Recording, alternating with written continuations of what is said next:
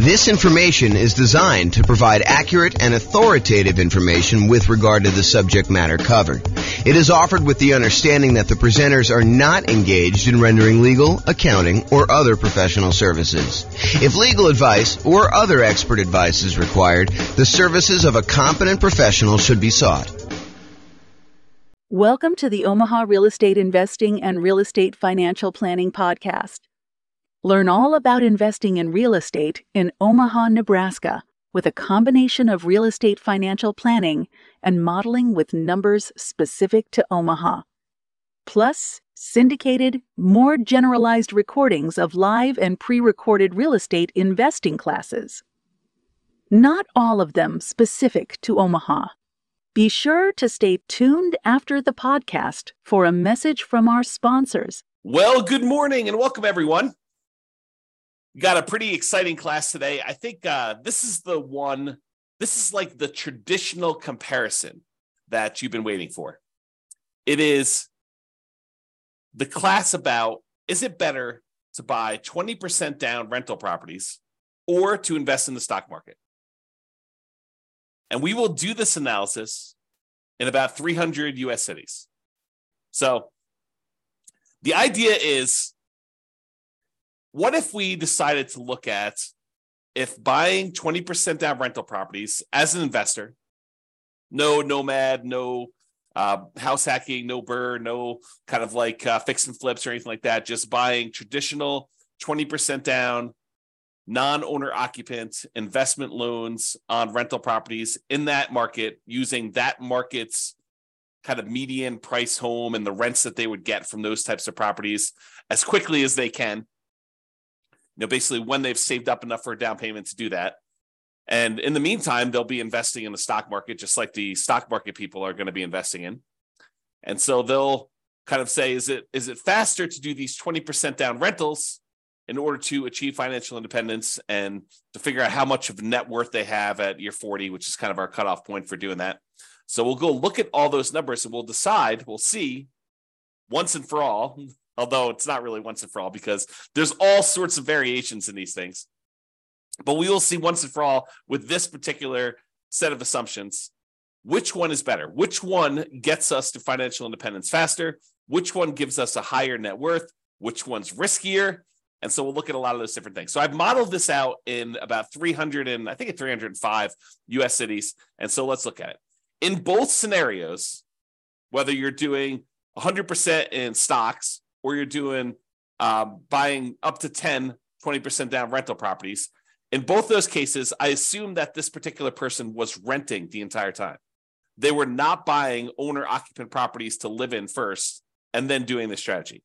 And the numbers would change if they decided to buy an owner-occupant property and then do either all investing in stocks or then do all buying 20% down rental properties, up to 10 rental properties. The numbers would definitely change because then they'd have an owner-occupant property. It would change a lot of the characteristics of the investment. That owner-occupant property matters a lot. I'll say it that way. And we'll see that come up time and time again when we do our analysis, because this is sort of like part of a series of classes where I look at comparing two different strategies and I show you how they do head-to-head. In case you haven't noticed, that's what I've been doing. About once per week for these live classes, I've been doing a head-to-head comparison of different strategies, and then we publish this eventually to the podcast and put it on the website and stuff like that. So you can see, though, these different comparisons, and you will see over time that buying that owner-occupant property has a significant impact on how things perform. And most of the time, it's better. So if you get nothing else from this stuff, look hard at whether you should buy an owner-occupant property first in your marketplace. Okay, so in this case, though, we're talking today about putting 20% down, buying rental properties, or investing in stocks. In both of those situations, both those scenarios, they're renting the entire time themselves. They are not moving into a property that they own. Okay, trying to make it as fair of an apples-to-apples comparison as we can. In the cases where they're putting 20% down, they save up their money until they have 20% down for non-owner occupant property, and then they repeat that until they have 10 properties, 10 rentals in total. Then they stop buying. Any extra money that they have coming in, they stick in the stock market, just like the people investing in stocks, except these guys would have 10 rentals at that point. They buy the next property when they've saved up enough money for the down payment, plus any closing costs, plus 6 months of reserves for their personal expenses, plus 6 months of reserves for every property that they own so far. So if they only own 2, they need 6 months of reserves for those 2. If they own 8, they need to do reserves for all 8. And additionally, they need to be able to qualify for the loan based on a 45% debt to income ratio. We don't just give me a pass and say you don't need to qualify for a debt to income ratio. We do that calculation. So in markets where you have, challenging economics, where the prices are really high and rents are not quite that high, and that actually hurts your debt to income ratio because maybe you have negative cash flow on them, then we need to overcome that if you're really close to your debt to income ratio in order to be able to buy the next one. In cases where buying a property has really good cash flow economics, the amount of the price to rent ratio and your expenses on that property are such that when you buy a property, it actually helps your debt to income ratio, then that actually is probably not a factor. Your debt to income ratio will be easy to achieve there. Okay. But we do that calculation. So it's important for you to realize that that is a factor in this stuff. And while the 20% down people are saving up to buy their rental properties, they're also investing in the stock market with any extra money they have. So I've assumed that they're taking the extra money that they have and they're investing in, some type of index fund or something like that in order to save up their money and get a return on it while they're waiting to buy their property. So they're not significantly handicapped by having this money in some type of really low return thing, while the other people who are doing only stocks have it in some type of really good stock market account. And the people that are investing in stocks, they don't have any property at all. This is just stocks completely. And if you want to see the comparison of this, I have the URL on the screen. I'll try to put it in the show notes. If you're listening to this on a podcast, so you can kind of go and tag that. If you're watching the video, you can see it there and type it in. Or just go to the model page and you can go find the one that says 20% down payments versus stocks. And you can find it that way too. All right. So what does it mean for them to be financially independent? I want to talk about this so that you understand what triggers someone being financially independent. And this is the same definitions I've been using for people when they're thinking about being financially independent themselves, but this is the mathematical way we determine if someone is financially independent. And it comes from 5 different sources. I'll cover the 3 easy ones first. There are 3 sources that are super easy. It's all the passive income. So passive income from any Social Security, which we're not modeling in this case. Passive income from any annuities that they buy. You can buy an annuity. It's an insurance product.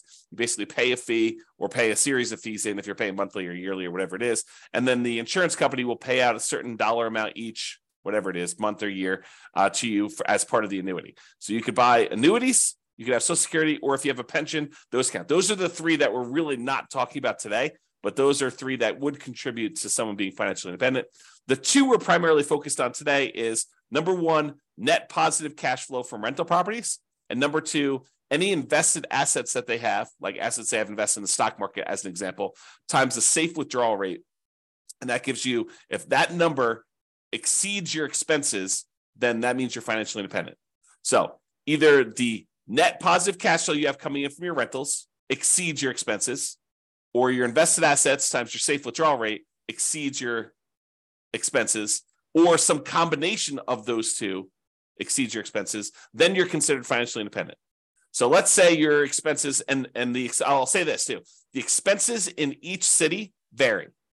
So the person living in Mobile, Alabama is earning a different amount than the person living in Los Angeles, California, because they need to be able to afford properties in those marketplaces. And someone who typically works in Los Angeles makes more on average than someone who works in Mobile. Just kind of looking at the numbers of what income people make in different areas of the country, we kind of adjust for that. And we base it on being able to afford a home in that particular marketplace. Okay, so we adjust those. So that's saying if the net positive cash flow from all their rental properties exceeds their expenses. So if you're making $10,000 a month, you need your cash flow from your rentals after all the expenses like taxes, insurance, maintenance, PMI, principal, interest, mortgage, your maintenance, your management, all of the expenses get subtracted. Your net cash flow has to exceed that $10,000 a month in this example. Or if you've got whatever it is, $5 million invested in the stock market, and you're timesing that by a 4% safe withdrawal rate, which I think is what we use for this, then that would be whatever that is per year. $5 million times 4 is that $200,000. So they're making in excess of what they would need to do in that particular case.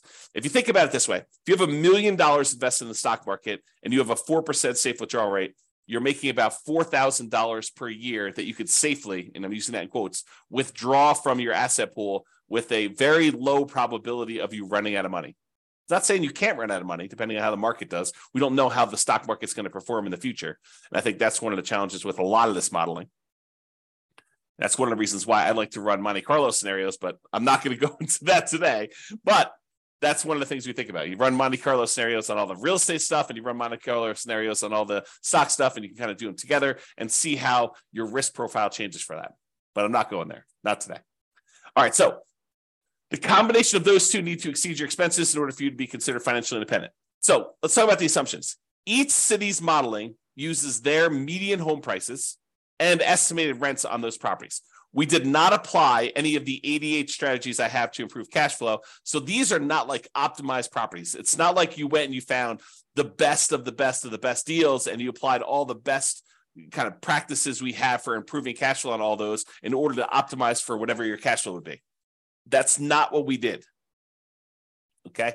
So these are sort of like run-of-the-mill, median-ish price properties. You could do a lot better than this. Kind of picking your things. And also, I would say I somewhat handicap stock market. I think some people would argue the stock market has done better than what I used for my assumption, which was 7%. I use 7% per year in the stock market. Some people are like, well, James, that's really low. I mean, the stock market's obviously returned whatever you believe it to be. And I'll say, I think this is a defensible position, depending on what you're investing in the stock market. But if you invest in other things, maybe you do better than this, maybe you do a lot worse. And that's why you could change these assumptions and see how it affects things too. Okay. So each city's modeling uses their median home prices and the estimated rents in those properties. We did not apply any of the 88 strategies to improve cash flow. Just talked about that.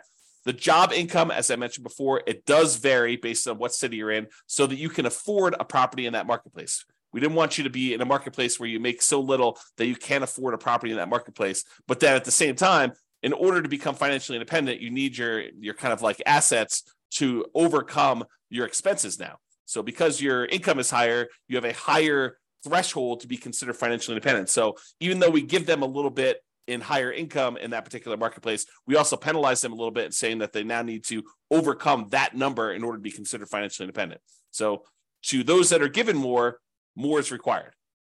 Another way of saying that. Okay. We just started off in every one of the cases, whether they're buying stocks or they're buying 20% down rental properties, everyone started with just enough such that they would have had enough for a 5% down owner-occupant property with some closing costs. In other words, everyone starts with 7% of the price of a property in their marketplace. 5% plus a couple of percentage points for some closing costs. And if that number is below $10,000, we set a minimum of $10,000. And this is true even though they are not buying an owner-occupant property. But the reason we set it up this way is we are going to compare this to people that do buy an owner-occupant property. And so I wanted to be close to apples as we could. So they all start with money as if they could go put a down payment down and buy an owner-occupant property, even though in this particular case, they're not. They're 7% of the way toward their 20% down payment in the case where they're buying rentals, and they're 7% of the way in order to take that money and invest in stocks. They're not really going to buy a rental property, but they could if we do another strategy where we compare these. Okay. And then the interest rates, if they were going to buy an owner occupant, they'd be about 6.5. In this case, they're not. And if they're buying that 20% down properties, we assume the interest rate's about 7%. So it's pretty close to where we are today, although, and I could change these, but right now we are using 7%. And if they change a little bit, we can go through and we could change all of them and rerun all the scenarios. The challenge is if I do this video now and you watch the video, if you go to the website for the modeling thing, I may have changed those numbers at some point in the future. And so what you're seeing on the models page may be very different than what we're talking about in this particular presentation. Okay. And I told you already before, they're earning 7% in the stock market per year. That's their rate of return. And they're earning that whether they've got a little bit of money in the stock market waiting to save up their down payment to buy rental properties, or they're only buying stocks, they're earning 7% per year. I also modeled this out over 100 years because sometimes I stopped at 60 originally, 60 years. And then I was realizing that some people were not financially independent by year 60 and that they were achieving financial independence just after that. And so I was like, well, where do you cut it off? I was like, I'll just go out to 100. People realize if they're 50 years old, they're probably not going to live to be 150, but they can at least see what the modeling looks like going out that far. And if you want to see all of my assumptions in detail, you can go to the realestateFinancialPlanner.com/model in order to see that. MODEL, model. All right, so let's talk about it. I'm looking primarily at two metrics. Number one is how long did it take them to be financially independent and how much net worth they had. So let's talk about how long it takes them to be financially independent first. You might think, oh, James, this real estate stuff is obviously going to do better, and it's going to be better in every case. Well, you might be surprised to see that the investing in stocks, not buying real estate at all, is better in 75 out of the 305 cities that we tested in. So about 25% of the time, they achieved financial independence faster if they invested in stocks than if they invested in 20% down rental properties. And you're like, what are you talking about? Is that even possible? Yep. In 229 of the cities, 20% down was faster. They achieved financial independence. They got to the point where the income from their invested assets, whether that's net rent, net cash flow on all their rental properties after all expenses, or the income that the money that they have invested in this case, the stock market, times the safe withdrawal rate at 4%, with the sum of those two, whether they're heavily in real estate, they may not even have any stock market stuff or vice versa. But those two actually exceeded their living expenses, the expenses they have in those marketplaces. In 75 cities, it was faster for them to do the stock market. In 229 cities, it was faster for them to put 20% down. And in one city, it didn't matter. It was tied. They achieved financial independence at the exact same month. All right. Now, in the 20% down case, there were 22 cities, 22 out of 305, where they actually did not achieve financial independence by year 100. So over a 100-year period, they never quite got to the point where the cash flow in those properties exceeded their expenses in that city,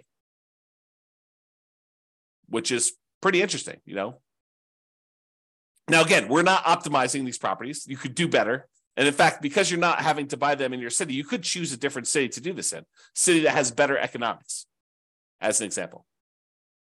Okay.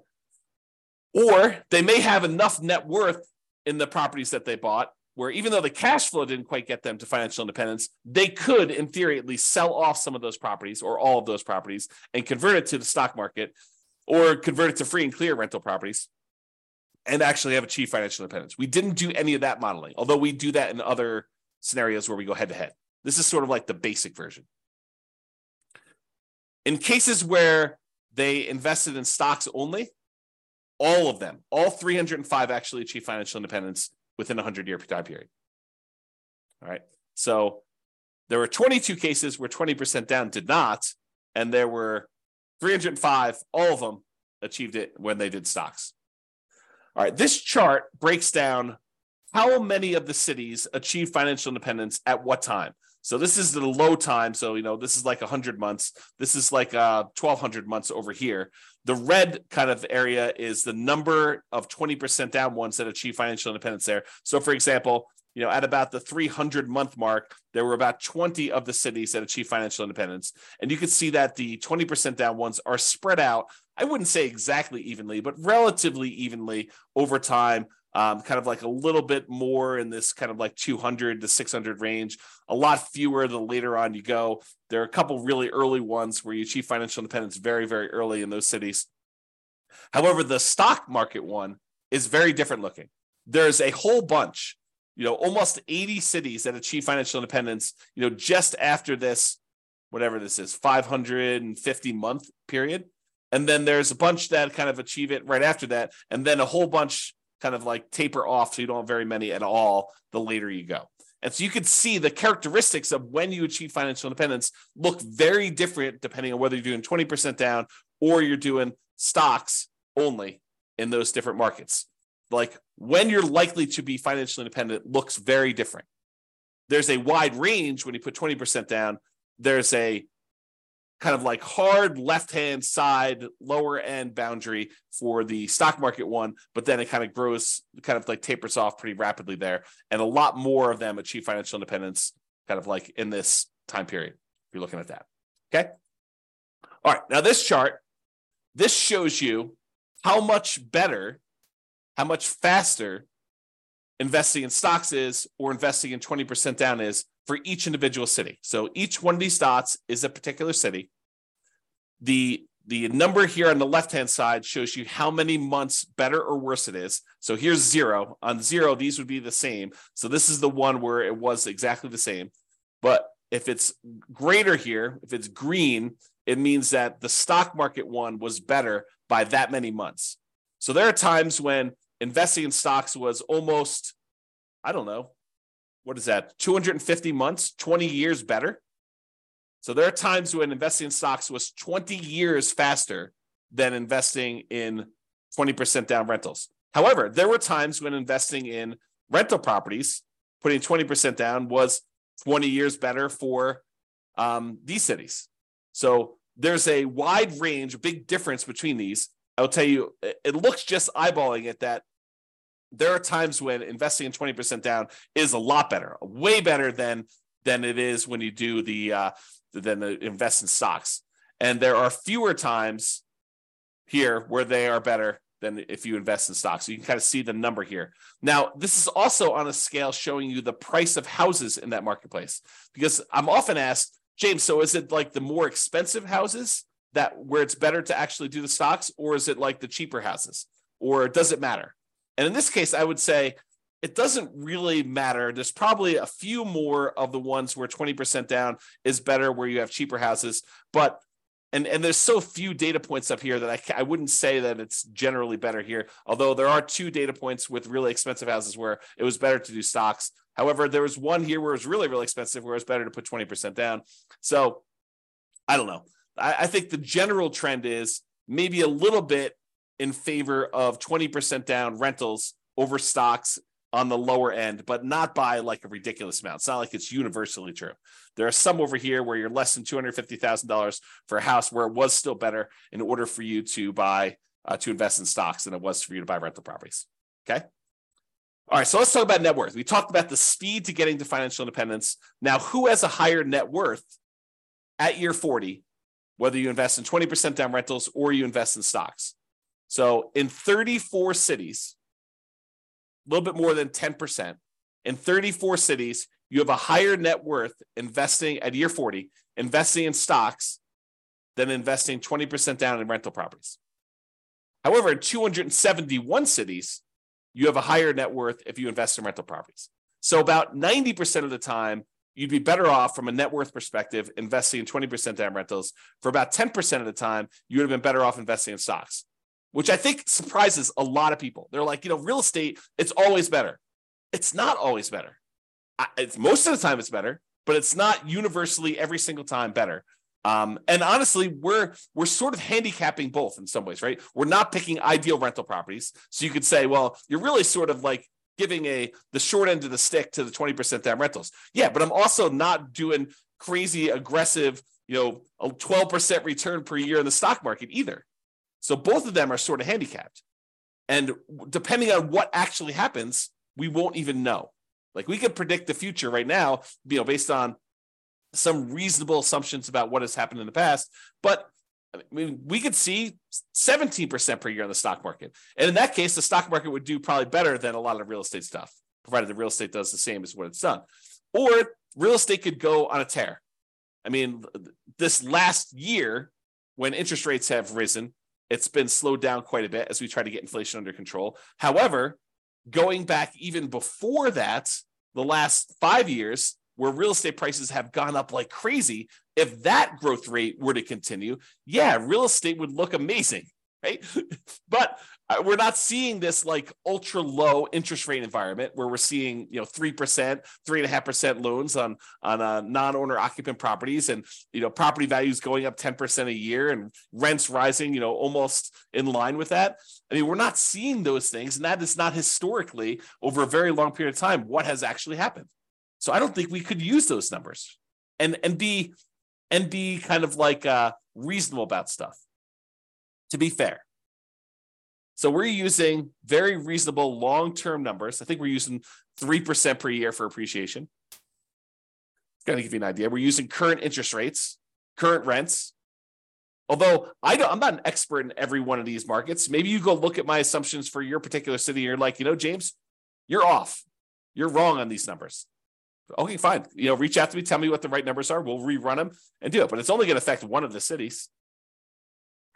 So a lot of these cities I feel pretty confident in. Maybe not every one of them. So there you go. So you can kind of see there, and there were no situations where it was exactly the same net worth at year 40. Now, this is that same type of chart before where we show you how much better, and instead of showing you how many months better, now it's showing you how many dollars better it was in net worth at year 40, broken out by the price of houses in those marketplaces. The red dots, each dot is a city, by the way. The red dots are the ones where the stock market had a higher net worth, and the green dots are the ones where putting 20% down had a higher net worth. And the first thing I'll point out to you is the ones where you put 20% down, there were a lot more cases where your net worth was not just a little bit higher, but a lot higher. So you had a much higher variance, much higher range of how much better these strategies were. Sometimes putting 20% down was not like $500,000 better. It was like $10 million better, significantly better. But the red ones, the ones where the stock market was better, those all are relatively small differences better. So, they might be better, but it might have only been better by, $500,000 as an example. And there are not that many of them, as we showed you before. Okay. Now, is this skewed toward higher price houses? Yeah, maybe a little tiny bit. The higher your priced houses, the better the stock market was than buying the rental properties. But there are some cases where doing the rental properties, 20% down rental properties, where you're putting, where you had really expensive properties, where those were better too. There's a couple green dots at very expensive houses as well. It tends to look, just eyeballing this really roughly, that when you have low-priced houses and you're buying 20% down rentals, you tend to have a higher net worth than if you invest in the stock market. But there are exceptions to that. There's at least one right here where that's probably in the $200,000 to $250,000 range, and there's a whole bunch between $250,000 and $500,000 where it was better to actually invest in stocks. Okay. All right. There were 21 cases where even with 6 months of reserves for your personal expenses, 6 months of reserves for a rental property when you buy a rental property, that the cash flow is so ugly buying rental properties that you ran out of money. And those were all cases where you're buying rental properties. You never ran out of money if you were doing stocks. Okay. And in 284 cities, you didn't run out of money in any of those. Okay. But in 21 cities, there were ones where you ran out of money. Now, we did not apply any of the 88 strategies to improve cash flow. We did not cherry pick better deals. If you happen to be in a market where the cash flow is really, really, really, really ugly, you don't have to buy in your marketplace.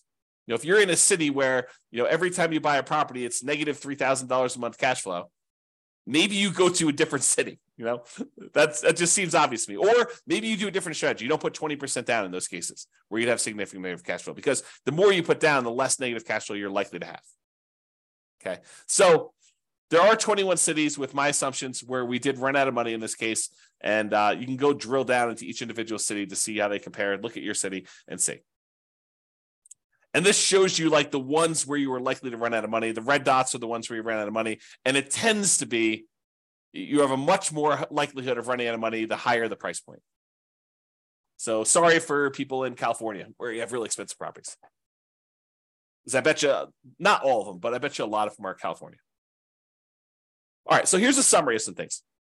And we do both average and median here to kind of show you the difference. See, the medians, when you take, like, for example, net worth, we take the highest net worth, we take the lowest net worth, we sort them in order, and then we look at the middlemost number. That's median. Or we take the stack of all the different net worths, we add them all up, we divide through by the number that we have, and that gives us an average. So when we look at the median net worth at year 40, when you put 20% down, is about $8.9 million. Squint really hard, it's about $9 million. Okay, so about $9 million when you put 20% down to buy properties. That's the middlemost number at year 40 for kind of net worth. Now realize these are in inflated 40 years in the future dollars. If we want to think about what that number means in today's dollars, it's about a third of that. So squint really hard, and it's about $3 million in net worth in today's dollars. Okay. In other words, $9 million 40 years from now will feel like having $3 million today. So if you have $3 million today, that's about what it will feel like to have $9 million 40 years in the future, just from inflation. So the 20% down has $9 million, 8.9. When you invest only in stocks, the median at year 40 is about $4 million. So it's almost $5 million difference in net worth. Better if you put 20% down. So on median, the middlemost one here was almost $5 million better if you put 20% down versus if you invested just in stocks. That's a significant difference. And if you look at average, the average for 20% down for net worth was almost 12 million versus just about 4 million for the stocks. So it's almost $8 million difference if you look at average. All right. Now, it's really clear that you didn't buy any properties when you invest in stocks. You have about 10 on average when you put 20% down, or on median, 9.8 on average. So there are some cases where you didn't quite get to 10 with the stock market, with the average one when you're looking at that. In terms of how long it takes, the months it takes in order to achieve financial independence, like the minimum target monthly income in retirement achieved, that's what MTMIR, wow, can't even say that, achieved means. When you put 20% down, you achieved your financial independence in about 509 months. When you did stocks, you achieved financial independence in about 659 months. So it's about 12 years faster on median, or about 30% faster for you to invest with 20% down than doing stocks. Now, when you look at averages, it's about 25% faster. And a difference of about, well, let's see what that's probably 11 years. So it's 11 years faster for you to do 20% down on average for doing those. Now, as far as risk goes, what's riskier? Well, there are different types of risk, right? When you invest in stocks, you have all the different stock market risks. You have all the different risks associated with investing in companies, in stocks. That's what stocks are, okay? When you invest in real estate, you have all the different risks associated with real estate. Market conditions, interest rates, things like that, rents, things like that, okay? Now, those are different types of risks just generally. And I'm not going to try to compare those risks head to head, but there are measurable risks. Like how risky are you in the terms of debt to income ratio? Well, when you're doing kind of like your debt to income ratio for investing in the 20% down rentals, your debt to income ratio is higher. It's more risky for you to invest in the 20% down than to invest in stocks. And the average debt to net worth, 47% on average compared to zero, or the average debt to account balance, 219.84% to 0%. So in other words, because you're taking on debt when you're buying these 20% down rentals, and you're not taking on any debt when you do the stock market ones, you will find that you are riskier doing 20% down than if you are not doing 20% down, than if you're not taking on any debt at all. Okay, so in general, it is riskier to put 20% down. All right. I think I've been talking about this idea throughout, but median property and rent. You could apply the 88 strategies we have to improve cash flow, to improve the numbers for the one that has rentals. we're basically using the median price properties and what rent might be on those properties in each market. You should be able to choose and do better than that. And I do model some of those improvements in the other scenarios that we run or the ones that we plan on doing videos for in the future. So you'll see the impact of that as we go, or go look them up now. There are a lot of them are available. Now, if you happen to be an expert in your local marketplace, you look at my assumptions, and you're like, James, these numbers are off, go ahead and reach out to me and I can change them. And we'll change them and we'll rerun everything. Okay. Now, I'm not trying to find like the best case. I'm not trying to find the fact that you are a super deal finder and that you're able to find these ridiculously amazing, kind of like a really exceptional deals. What I want to find are deals where the typical real estate investor in that marketplace could do those deals. Where any investor comes in there, they could find a deal like what we're describing. I don't want to do like if you're like the top 1% of investors, you'll be able to uncover these deals. That's not reasonable. It's not a reasonable assumption for us modeling this long term. Okay. Now, again, if you were moving into these properties, you'd have to buy into your local marketplace. But you could say, hey, I'm in a marketplace where cash flow is really, really ugly buying here. Maybe I should go look at another market around me or another market out of state, and I could invest in those. We did not model that, even though we would probably choose to do that, right? In a lot of cases, we're looking at a market, we're like, this is really ugly. I don't want to voluntarily take on a property that has negative $3,000 in cash flow. Maybe I'll go put more down, change my strategy, buy properties free and clear, go to a different market. There are all these different things we could do where we're not really limited by voluntarily doing really bad investing, really unsavory, high negative cash flow investing in that marketplace. So it could be a lot better than what we're showing if we use some just really basic common sense stuff of changing our strategy or doing something slightly different or applying the strategies to improve cash flow or whatever we're doing there. And then obviously investing in stocks is not directly affected by which market you're in. However, it is indirectly affected by how much you ended up starting with, because if you're in a more expensive market, you end up starting with a little bit more money. The amount you're earning, so if you're earning more in a marketplace, you actually are setting aside more into the stock market investments. How much you're saving and the criteria to be considered financially independent, because if you're in a more expensive market, your expenses are higher, so you need a higher hurdle to overcome to be considered financially independent. So all those things do factor in. I do take that into account. All right, so in conclusion, in our current market conditions, current prices, current interest rates, current rents in about 300 U.S. markets, using what I would refer to as less than ideal median price to rent properties, putting 20% down tends to outperform investing in stocks in terms of net worth and speed to financial independence. The market does matter, though. In some markets, investing in stocks is faster, more profitable, and arguably better. Generally, investing in real estate tends to be riskier whenever you measure risk with debt, especially. It's best if you look closer at your specific market and apply as many of the 88 cash flow improving strategies as practically possible to improve on your own personal implementation. And you can do that. Just go to realestatefinancialplanner.com/model, MODEL, and you can see your city and go drill down into we probably have a couple dozen up right now. I'm planning on adding till we get to about 100. Provided the server can handle that load. We'll see how it goes as I really ramp up and do a lot more of these, because realize we're not just doing one, we're doing 300 every time we add one. So it gets very large. The data sets get very large over time. All right, so that's all I got for you. I hope you enjoyed this presentation. This has been James Orr. Have a great day. Bye-bye for now. With home prices up, mortgage interest rates up, and rents up, but not quite enough to counteract the higher prices and interest rates, cash flow on rental properties in Omaha is harder than ever. Book a call with the Real Estate Financial Planner to apply our proprietary 88 strategies to improve cash flow on your rentals. See the show notes for a link to schedule your call and improve your cash flow today. If you're a real estate agent, lender, or professional in Omaha that wants to help our real estate investor listeners, consider reaching out to learn about collaboration opportunities with this podcast.